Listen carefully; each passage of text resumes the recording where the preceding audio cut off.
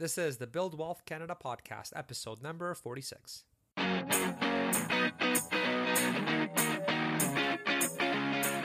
Welcome to the Build Wealth Canada podcast, where it's all about becoming debt-free, accelerating your wealth, and taking control of your money. Now, here's your host, Cornell Schreiber. Hey, it's Cornell and welcome to the Build Wealth Canada show. I hope you're doing well. We actually just had another baby, so we're super excited, and thanks for your patience in waiting for this next episode, as things have obviously gotten even more busy, but also a lot of fun as we adjust to the newest member of our family. And in other news, I want to tell you about something that's actually pretty time sensitive, and that is that I've been asked to speak again at the Canadian Financial Summit, and I have free tickets for you as well. So this is a fully online personal finance and investing conference, so you don't have to travel anywhere or buy anything. You can just watch the speakers in your pajamas if you want and stream the talks right from your computer or your tablet or your phone, whatever device you'd like. And now this is the biggest conference of its kind in Canada, and it has just about every big name in the Canadian personal finance space speaking at it. For example, there will be Rob Carrick from the Globe and Mail, Preet Banerjee from CBC's The National, Ellen Roseman from the Toronto Star, Rob Engen from Boomer Echo, and many, many more. Now, it's a real honor to be included again in this group, and for a limited time, I have free tickets for you as well. So to get those free tickets, all you have to do is go to buildwealthcanada.ca/tickets, and there you will find the link to the free tickets. Now, what they're going to be doing soon is transitioning to regular paid tickets. So if you're even a little bit interested in streaming any of the talks, then go to buildwealthcanada.ca/tickets right now and secure your tickets. I have absolutely no control over how long they will be letting me give you free access to the tickets. I just know it's a temporary thing and they'll be transitioning over soon. So then, definitely jump on your phone or computer right now to do it so that you don't miss out. All they need is your name and email so they know where to send you the tickets. So it's literally something that will take you maybe 20 seconds to do, and you'll have the tickets in your inbox, and then you're all set. Now, my talk will be on the 3 pillars that my wife and I used to become financially independent at 32. So I'll be sharing lots of tips and strategies that have worked well for us in the areas of reducing our spending, increasing our income, and how we optimized our investments to pay the lowest fees and tax, which let us reach that financial independence number a lot faster. So I hope you will join, and that link again to get your free tickets for that very limited time is buildwealthcanada.ca/tickets. All right, and now a quick word from this episode's sponsor. Are you a Canadian business owner or entrepreneur? If so, today's sponsor has something special for you. Canspace.ca, Canada's favorite web hosting provider, is offering all listeners $10 off their web hosting services. Now, why should you care? Well, in 2018, we all know that your business's success depends on having a website that is reliable and loads as fast as possible. Canspace has been trusted for over 10 years by Canada's largest corporations for providing affordable, reliable web hosting with the fastest load times in the industry. Now, having a website that is down frequently or just loading slowly can cost you business and, more importantly, damage the reputation of your brand. So choosing a reputable web hosting provider like Canspace helps avoid these issues. Plus, Canspace offers award-winning support. They bill in Canadian dollars and have a very generous 30-day money-back guarantee. And if you have a website already, they'll help you set up and transfer everything for free when you sign up for annual hosting, which is pretty awesome. So if you're itching to get started or just thinking of one day having your own blog or business, then secure your free coupon now while it's still available by going to buildwealthcanada.ca/hosting discount. That's buildwealthcanada.ca/hosting discount, all one word. And just enter your email address and you'll be all set. All right, so today's guest is Alex Grodnick from Wall Street Oasis, which is easily one of the largest and best sites out there for anybody looking to have a career on Bay Street or Wall Street. And now, if you're not really interested in having a career on Bay Street or Wall Street, I still think this episode will be pretty relevant to you because we talk about, one, doing career transition. So if you're not currently satisfied with your job, this is something that Alex has gone through, and it's nice to hear from someone that's actually done it and made that leap and what he's learned along the way. And also, he is in the small business world about having your own business on the side. For example, maybe that's something that's of interest to you, or maybe you want to start something small right now and maybe grow it into a full-time gig. I still think it's going to be relevant to you whether you are looking for a career in finance or not. Now, they offer a ton of great resources for anybody looking to either start or transition to a career in finance. And what's interesting is that pretty much everybody that I've talked to who I respect in this field has used Wall Street Oasis to help them break into the industry. So I think that's a good testament to the high quality educational content that they provide. Now, Alex also hosts their podcast, which is called Moving Up. But what's also really interesting about him is he actually quit his really well-paying job on Wall Street to start his own business. So I thought this would be a great episode for anybody who's maybe a little dissatisfied with their job and is maybe considering a career transition or maybe starting something on the side that could hopefully eventually grow to become a full-time gig. Now, we talk about why he decided to quit, his top advice for somebody looking to earn some money on the side through their own business, and how he's learned to handle rejection really, really well and use that to propel his career and much more. It was an absolute blast to talk with Alex. The interview went great, and I'm sure you'll like it. So let's jump right in. All right, Alex, welcome to the show. Thank you, Cornell. I'm excited to be here. So, Alex, what made you decide to quit a job on Wall Street to start your own business? Yeah, Cornell, it's an interesting question. It was a tough question because I'm 31 today. And I would say for the first 22 years of my life, all I really cared about was getting a job in investment banking on Wall Street. I don't know why that was. I didn't know any investment bankers. Everyone in my family was entrepreneurs, but for some reason, I was enamored with the fact of going to get one of these high pressure, prestigious jobs at JP Morgan or Goldman Sachs or something like that. And so when I graduated from college, that's what I did. I went to go work for JP Morgan, and I did 3 months of training in New York. And then I worked in Detroit for a little while, and then I moved to Los Angeles, and then I worked for a different investment bank. And, I pretty much got the exact skill set that I wanted, that investment banking analyst training program where you can rip apart companies' financial statements and build PowerPoints and Excel models really, really proficiently. But something kind of interesting happened during the 4 years I was working in investment banking. It's, something I wanted my whole life. I got it. And then I started to realize that I didn't really like it, and it wasn't for me. And so, that took some time for my brain, for that to sink into my brain, because I had wanted this for so long, and it was obviously going to take a couple of years to test it out and see that it really wasn't right for me. But after 4 years, I knew this is not for me. This is not what I was put on earth to do. What was I put on earth to do? I had no clue. My whole life had been built up to this. So I was kind of a little lost. And I left those investment banks, and I actually went to go work for a company, a digital media company in LA, doing internal investment banking. We were buying and selling websites. And I thought, maybe I want to do that. And they just wanted me for my investment banking skills. And so I was there for another year and a half, and fine. I wasn't any closer to figuring out what I wanted to do. I knew that still wasn't it. So Cornell, I thought, I'll go to business school. I didn't really think I ever wanted to go to business school, but it's just I didn't know what I wanted to do. So I thought, I can go kind of take 2 years, really look inward and find what is right for me, what I'm supposed to be doing. And, business school it's a little bit about classroom learning, but mostly it's about outside the classroom stuff, networking, having amazing experiences with these people, talking with CEOs and interesting people, and kind of figuring out what you want to do, for a job when you come out of it. But actually for me, I would say the most impactful moment of my business school experience, the 2 years I went to UCLA's business school, Anderson. And, in the first year, I was taking a class, it had some fancy name, but basically it was a leadership class, public speaking kind of thing. And in that class, the professor had us write down times when we had felt like we were being our most authentic self.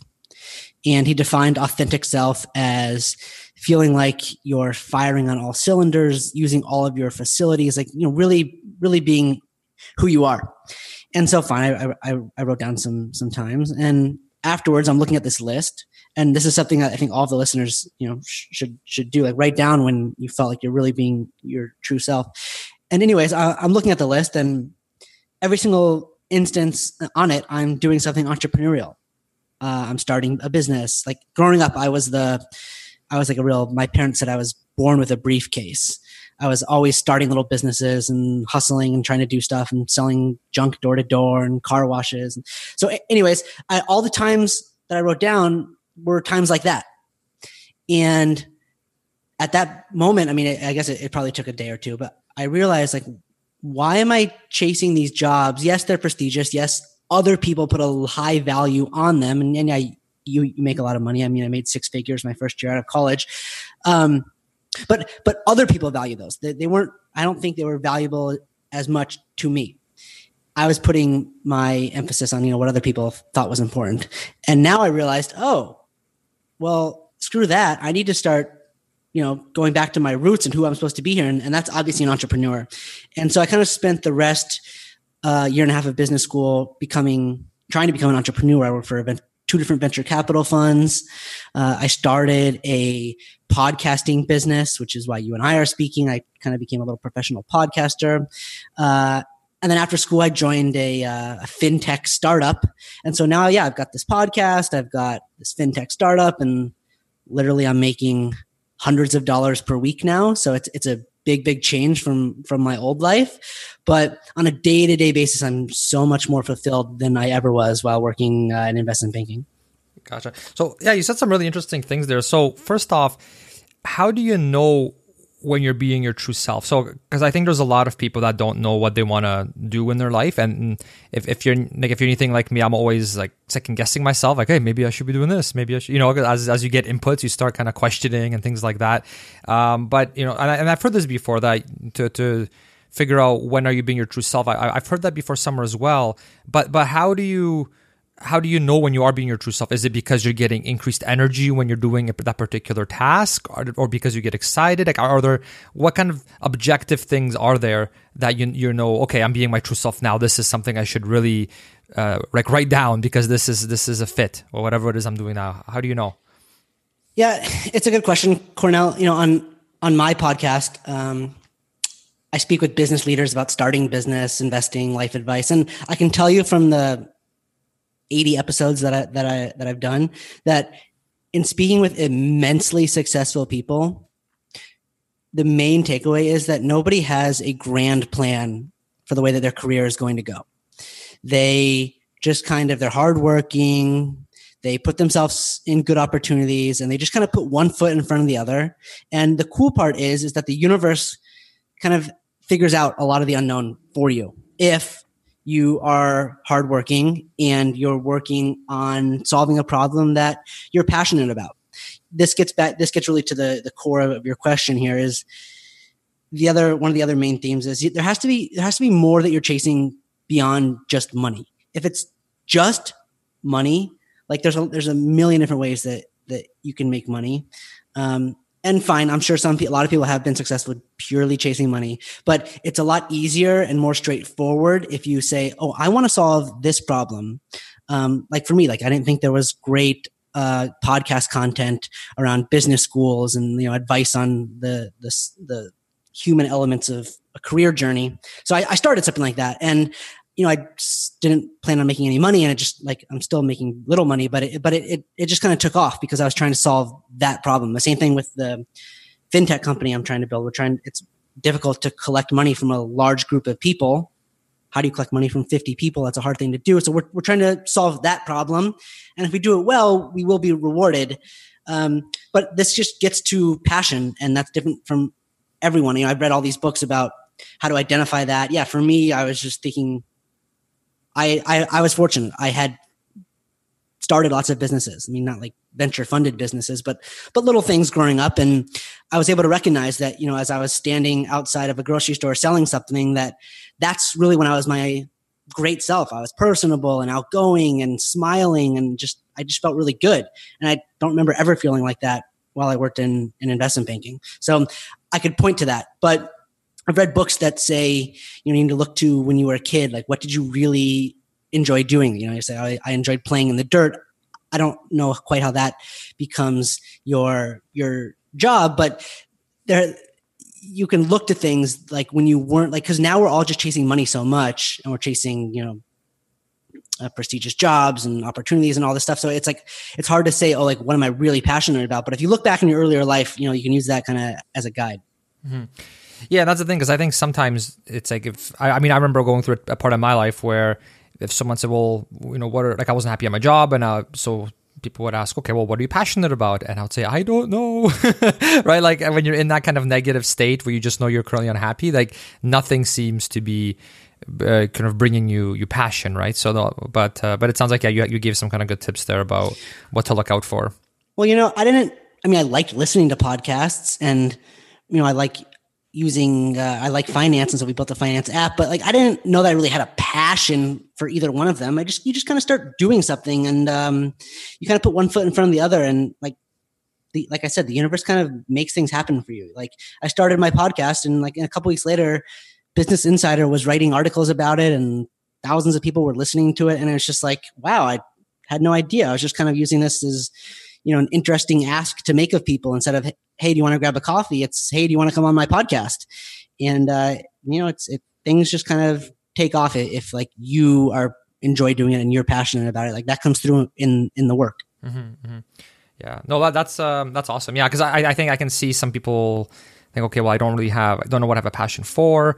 And then that kind of can become stressful even, right? Because I don't know what I want to do. And then, well, maybe I should try this, but what if it doesn't work out, right? And you sort of get into this, now you're getting anxiety from it, and everyone else seems to have it. It looks like they have it figured out, like you go on your Facebook feed, right? And it always looks like everything's always perfect and rosy and everyone knows, Yeah, social media is the worst because no one has it figured out. Like Instagram is just like I want to see the picture, right after they take the picture, when everything just falls apart. And like life is not like that. People try to make this fake kind of life for themselves on social media, and it's not quite like that. But like I said, I didn't know that any of these stuff that I was going to be doing, that I was super passionate about it. But I knew that as I was doing it, I was learning. And like, this is what Warren Buffett says. He says, take the job that you're going to learn the most at, not necessarily the one that's going to pay you the most.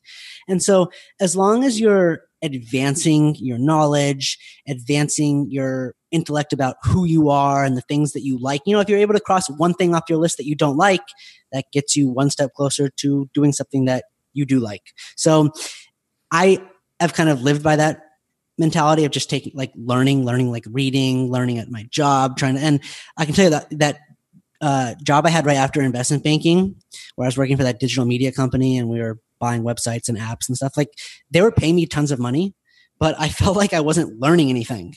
So I was like pretty unhappy there. And so that's kind of been my philosophy. Right. Yeah. It's like you're just a gear in the machine, and a well-paid gear, but still a gear nonetheless. And then if you're not there, they just grab someone else, and that's it, right? And you're not growing or anything like that. You're just pumping out whatever it is your specialty is, right? And that's it. Yeah, it's sure. Like money is definitely part of the equation that provides fulfillment and in what you're doing, but it's only one small component of it. And like I said, now I'm making very little money. I've got lots of equity, but I am so fulfilled every day because I'm speaking with other brilliant founders of startups and getting their advice on my startup and talking with them on my podcast, or awesome venture capitalists and private equity investors coming on the podcast and like them giving me their life stories and so that's incredible. And then, I think we're solving a very, very large problem with my app, and that's challenging and difficult, and I'm learning a ton. And so like the learning and the exposure, and like I'm my authentic self when I'm emailing someone and jumping on the phone and discussing tough problems. Like I never got that in when I worked in high finance. Gotcha. And then, speaking of high finance, I mean, so it sounds like, I imagine you had this preconception of what working on Wall Street would be like at one of these big firms. And then I guess you got there, and like you said, it wasn't necessarily a good fit. It wasn't kind of all it's cracked up to be. For anybody that's maybe considering a job in that kind of industry, are there any sort of misconceptions that you think some people might have that when in reality it's not like that at all? Just to kind of, for anyone that maybe, really wants to get in this industry, and it may be for the wrong reasons because they saw some movie about, about this kind of life, and they think it's going to be like that and it's going to be perfect. Are there any kind of warnings you can give to people, or maybe, since you actually worked in that field, to kind of go behind the curtain and sort of shine some light on how things are really like? Yeah.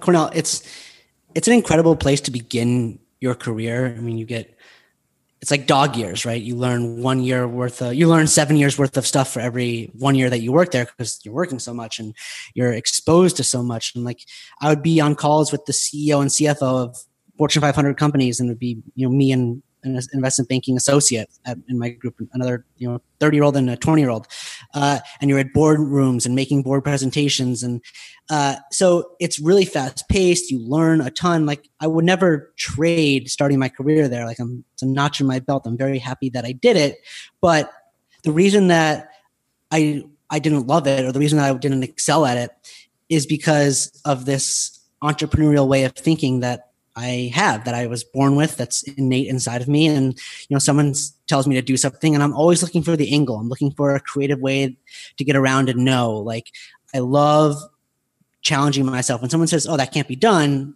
I love finding a way for it to be done. In investment banking, at the lower echelons, the analysts, the associates, even the vice presidents, like, these are very, very structured jobs, and they are paying you tons of money to do a very specific role.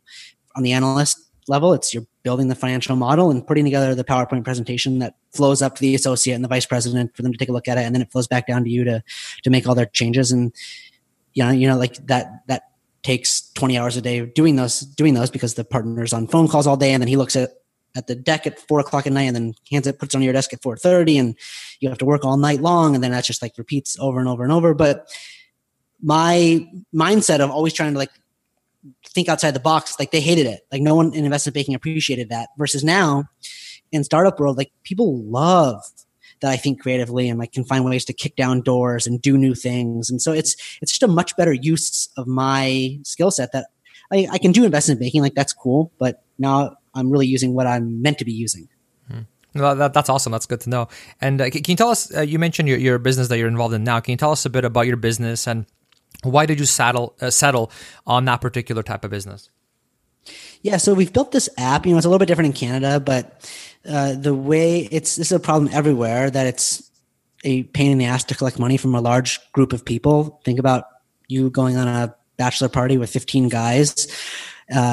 And one person's collecting money from all 15 guys, and you have an Excel spreadsheet of who's paid, who hasn't paid, who's paid for the Airbnb and the experience and the bar and the dinners. And it's like, it's a nightmare, and there's no transparency. So what we've done is we've built a group debit card that provides end-to-end transparency. So now everyone can see who's paid. There's an app, everyone can see who's paid, who hasn't paid. And then on the spending side, like when you're swiping that debit card at a restaurant or using it, to buy stuff on Amazon, everyone can see where the money is going to. So it takes this individual collection effort and makes it a group collection. And let's see, how did I get into it? I met these guys as I was finishing up business school. I had no idea that I was going to be working on a finance app. Like, still, like, I don't know that I'm going to be working on a finance app for the rest of my life, but like, I'm getting great experience doing this. Is different from the startups I've done. We're going after venture funding, so we're trying to take over the world and raise millions of dollars, and we're not going to make revenues for a long, long time. So it's a very different kind of way of thinking about a business versus like my podcast, where it requires very little money. I start talking with awesome guests right away, and it starts to get listeners and grow.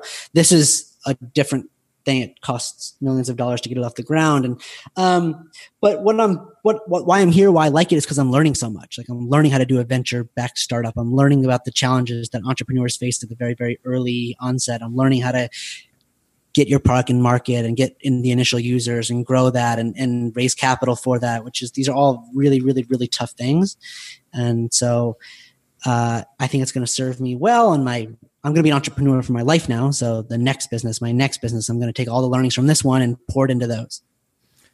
Awesome. And I mean, it sounds like you've at least got the PR at least is going pretty well. I mean, you mentioned you were written, I guess, about on Business Insider. How did you manage to do something like that? That's pretty impressive. It really comes back to that I was just doing something that I really enjoyed. Like, Business Insider just heard the podcast from one of the guests that was on it. I kind of got some high profile guests in the beginning. I've had one of the Facebook had 5 co-founders. I've had one of them on. I've had basically all of the biggest venture capital investors, a lot of big private equity investors and founders. And so, those people kind of have their own, while I have no following, the guests that come on have followings. And so they'll, tweet about it or put it on their LinkedIn or something. And it kind of just grows. And, I get these LinkedIn messages now and emails of people saying like, oh, I love your podcast. It's giving me great insight and thank you so much. And, it's like, wow, I'm making an impact on people's lives. And like, that's so cool. If I can help, any people like that, that's really, really fulfilling for me. But that's never what I sought out to do. I just set out to get practice starting a business and speak with interesting people. So I didn't really have like this, profit mindset in the beginning of it, which, kind of talked about, I think is kind of important. Gotcha. And then you mentioned your podcast as well. Can you, maybe now's a good time maybe to talk a bit about it. Can you tell everyone what the podcast is, what it's called, what you guys do, just to kind of give it a bit of a shout out? Because I think it might be relevant to a lot of the listeners here. Yeah. So the podcast is called Moving Up, and it discusses stuff like starting a business, investing, life advice. Basically, I speak with really, really successful founders and investors. And we have kind of a story about their journey, how they got to where they are, the failures that set them up, how they've done what they've done. Someone said, "Oh, I left Goldman Sachs to start a business." I say, "Oh, was that scary? Was that difficult? What were you thinking at the time?" And so really what it does is, I think it, at least for me, is it provides inspiration, because you're hearing, I talked with the founder of Google Voice, and he basically said, I had no idea about telephony and startups. I just kind of started doing things, and all of a sudden I became an expert in the space, and I was able to attract some great talent, and we kind of built this company, and then Google bought it from us, and then I went to work for Google. And it's like, well, wow, like you had no grand vision of how that was going to play out, but you just kind of woke up and put one foot in front of the other every single day. And so my co-founders and I at my startup, we call that being a doer. And it's funny, we have these jokes between the three of us where we say, oh, that person's a doer or that person's a don'ter. And if you're a doer, I think you don't make excuses for stuff in life. Oh, I didn't go to the right school, or, oh, I don't know how to do that. Like, okay, then figure it out. Like anyone in life can figure this stuff out. You say, oh, I don't know how to code, so I can't make an app. I've got a great idea, but I can never do it.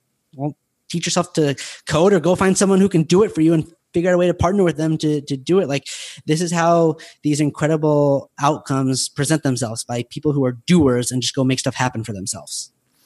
Gotcha. And then I'm sure too, in your business and just in general, there's been things that haven't worked as well as you hope. Can you share kind of some of the stories and how you kind of frame it in your head, or how you get past those types of things, just like to not let them get you down? Because I've been in kind of the small business world for quite a while now too, and there's definitely people say that the highs are really, really high, but the lows can also be really, really low. So what hasn't worked as well as you had hoped, and then what did you learn from it, and how do you deal with like these setbacks or failures or things like that?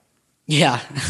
I think in life, especially probably in the startup world, I probably get 100 rejections for every one yes. So you have to have a thick skin. I used to, I haven't done it in a while, but I used to practice this thing called rejection therapy, which it's kind of funny, but you seek out getting rejected by another person once a day for like 30 days. And you can desensitize yourself to the fear of it. It's just like you're afraid of germs. You touch something that has a lot of germs on it, like a door handle or something. And after a few days, maybe a week, it's a pretty short amount of time. You're still alive. You're not sick. You realize, oh, I'm not that afraid of germs anymore. Same thing is true of rejection. It's the way our brains are wired. No one likes getting told no.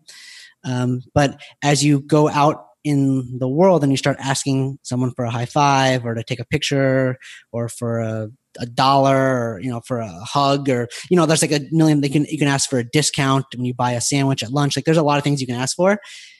Like, it's amazing that you start to get a lot of yeses. So you get discounts on stuff. You get to go, in the back of restaurants and see where they cook the steaks, and go in the cockpit of airplanes. Like, people want to help you. You end up seeing that humanity is really, really great. And the other thing is you get a sense of humility because, I like I said, when I was just in business school, and I can remember sitting in class and you are sitting there and you're like, oh, should I ask a question? Is that a dumb question? Is that a good question? All right, I'm going to raise my hand. I'm going to rehearse it 5 times. And then I'm going to say it. I wonder what people thought about it. I can tell you that no one thought twice about your question. Like no one gives a shit about your question. Everyone's too concerned about themselves. So that when you ask someone, hey, can I have a high five? Can I have $1? Like that seems like a hard thing for you to do. But that person is going to forget that you asked them that 35 seconds later.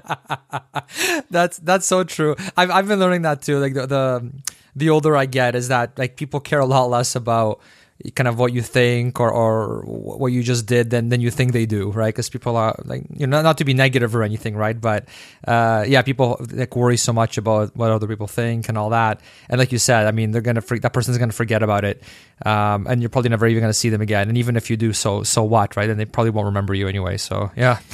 I mean, think about how often do you like look at your hair and comb your hair and make your hair look good and put gel in your hair?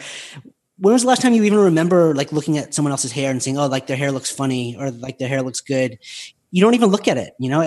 Everyone is just themselves. That's kind of the way that the world works. And so when you go do this rejection therapy and like you start asking people for small things, you build up an insane amount of confidence really quickly. And I can tell you, starting the first week asking for small stuff, by week 2, you are like able to ask for promotions at work or a raise at work, or like you can like walk up right up to a girl in a bar and say, hey, like, do you want to grab a drink with me? Like you just have confidence. I mean, I can tell you like, again, also once you stop doing this, the confidence goes away, but that rejection therapy is a good way to go after it because like life is filled with rejection. I think it's the people that brush it off versus internalize it. The people that brush it off, they're the ones that are just go through life crushing from success to success versus the ones that say, oh, like that person was mean to me. I'm not going to email them again. I email people 5 times, 6 times. Like, hey, did you see this? Did you see that? Like, yeah, I mean, I'm not going to be annoying about it, but like, I'm going to get what I need in life and I'm going to go out and take it. I'm not going to worry about what other people are thinking or caring, or I'm trying to, kill for my family. Yeah. No, that's great advice. So, I mean, as well, what's your top advice for those that are looking to earn some income on the side through their own business, or maybe looking to make that full leap into entrepreneurship like you? I think like if entrepreneurship is right for you and you have a job now, like you probably aren't working investment banking hours, right? You're not working till 4 a.m. every night. I mean, if you are, then fine, you might have to leave that job. But if you're working till 6 p.m., like come home and instead of turning on Netflix, like think about businesses, like think about this on the weekends, read Inc. magazine and read TechCrunch and like figure out what's interesting in the market, what people are doing, like get ideas, stimulate yourself. I mean, thinking of a business it takes practice. It's no different from anything else. You need to write down hundreds of businesses on a piece of paper. Hey, keep a journal. It says business ideas and just write down stuff. And once you start doing this, it seems hard in the beginning, but you'll get in the practice of being good at it. And then you can think about it and then you can start working on it after work on the weekends. Like you don't have to go all in. Like, oh, I'm going to quit my job to go do this. You don't have to do that. I didn't have the choice. I was working so many hours and I saved up money that I was able to kind of go to business school and leave the job and kind of jump in both feet. But that's a way, but you don't have to do it that way. You can kind of dip your toe in and start to de-risk the opportunity and get more traction and ideas and advice. Also, I think the very, very coolest part of the startup world is that the entire startup ecosystem is predicated on the people that have had success helping the early companies, the ones that haven't had success, the ones that are just starting out, and not just helping, advising, investing. Like that's what makes a strong startup ecosystem. The ones that have had success helping the ones that haven't had success yet. And so if you have an idea and you're passionate about it, you can email or call anyone you want. And the hit rate of them returning your email or jumping on a 20, 30 minute call with you, grabbing a coffee is incredible. Everyone wants to help passionate entrepreneurs. So figure out a way for you to become a passionate entrepreneur and then reach out to everybody and they'll help you. That's awesome. And as an aside, you also decided to get an MBA before starting your entrepreneurship path. What did the MBA get you that you couldn't have gotten yourself through just self-learning or experience? Yeah. So you don't need to go to MBA to go work at a startup, right? You need to get an MBA if you came from a startup and then you wanted to go work for McKinsey, like McKinsey and Bain and Goldman Sachs and JP Morgan. Like they only hire out of business school. Like it's a window job. A window opens up right out of undergrad and then a window opens up right after business school. So fine. You want one of those jobs? Very simple. Go to business school, go to a top 20 school, punch your ticket, get on the roller coaster, and you get one of those jobs. For me, I had one of those jobs. I didn't need one. I didn't need to go to business school to get one. But I didn't know what I needed to do. So could I have arrived at the same place without going to business school? Maybe. Would it have been harder? Definitely. Was it expensive? Absolutely. It cost, hundreds of thousands of dollars for me to do this, and I didn't make money for 2 years. But in the grand scheme of my career, am I going to regret going? I mean, I think that'll be hard. I have incredible friends and lifetime connections, and I look at it. I came out knowing I had to be an entrepreneur. I mean, I'm not a successful entrepreneur yet, but I think I'm definitely on the path to what I'm supposed to be doing. Awesome. And then I had a question for you here about rejection and kind of how you overcame it. And because you mentioned before when we spoke offline that's been sort of your keys to your success in life in general, both in terms of getting into a good school and getting the Wall Street job and all of that. But we've kind of already covered that a bit. But is there anything that you have to add about that, about how, how people can get past that big fear of rejection? If there's any sort of other tactics or specific ways of thinking about rejection that have personally helped you kind of push through and take action? Because, I think a lot of people, they're embarrassed. They're worried then they're going to get embarrassed, right? If they get that no, if they get that rejection. Yeah, everyone. I mean, that's how our brains are wired. Everyone gets embarrassed. No one wants to get rejected. But by exposing yourself to it, putting yourself out there, asking people for things, you desensitize yourself to the fear of rejection. And that's powerful. So do it for 30 days. Try it out. Like, what do you have to lose? Go out there and start asking people for easy things and build up to asking for really important, hard things. And you'll be amazed by how quickly it happens, how much confidence you get, and how it progresses and how it can change your life. It's a very powerful tool. Awesome. And then, Alex, you also run the Wall Street Oasis podcast, which I think would be pretty relevant for a lot of the listeners here too. Can you tell us a bit about that and what Wall Street Oasis, the website itself, does for anybody that hasn't heard of it? Yeah, sure, Cornell. So the podcast is called Moving Up, but it lives on Wall Street Oasis. And yeah, Wall Street Oasis, the podcast is new. It's been around for like less than a year. And I've already talked about the podcast and what that is. The website has been around for 12 years, and it's pretty much the go-to place for people trying to break into these prestigious jobs that I left: investment banking, private equity, and hedge funds, and management consulting as well. So it's a really, really, really deep forum. It gets a few million visits a month.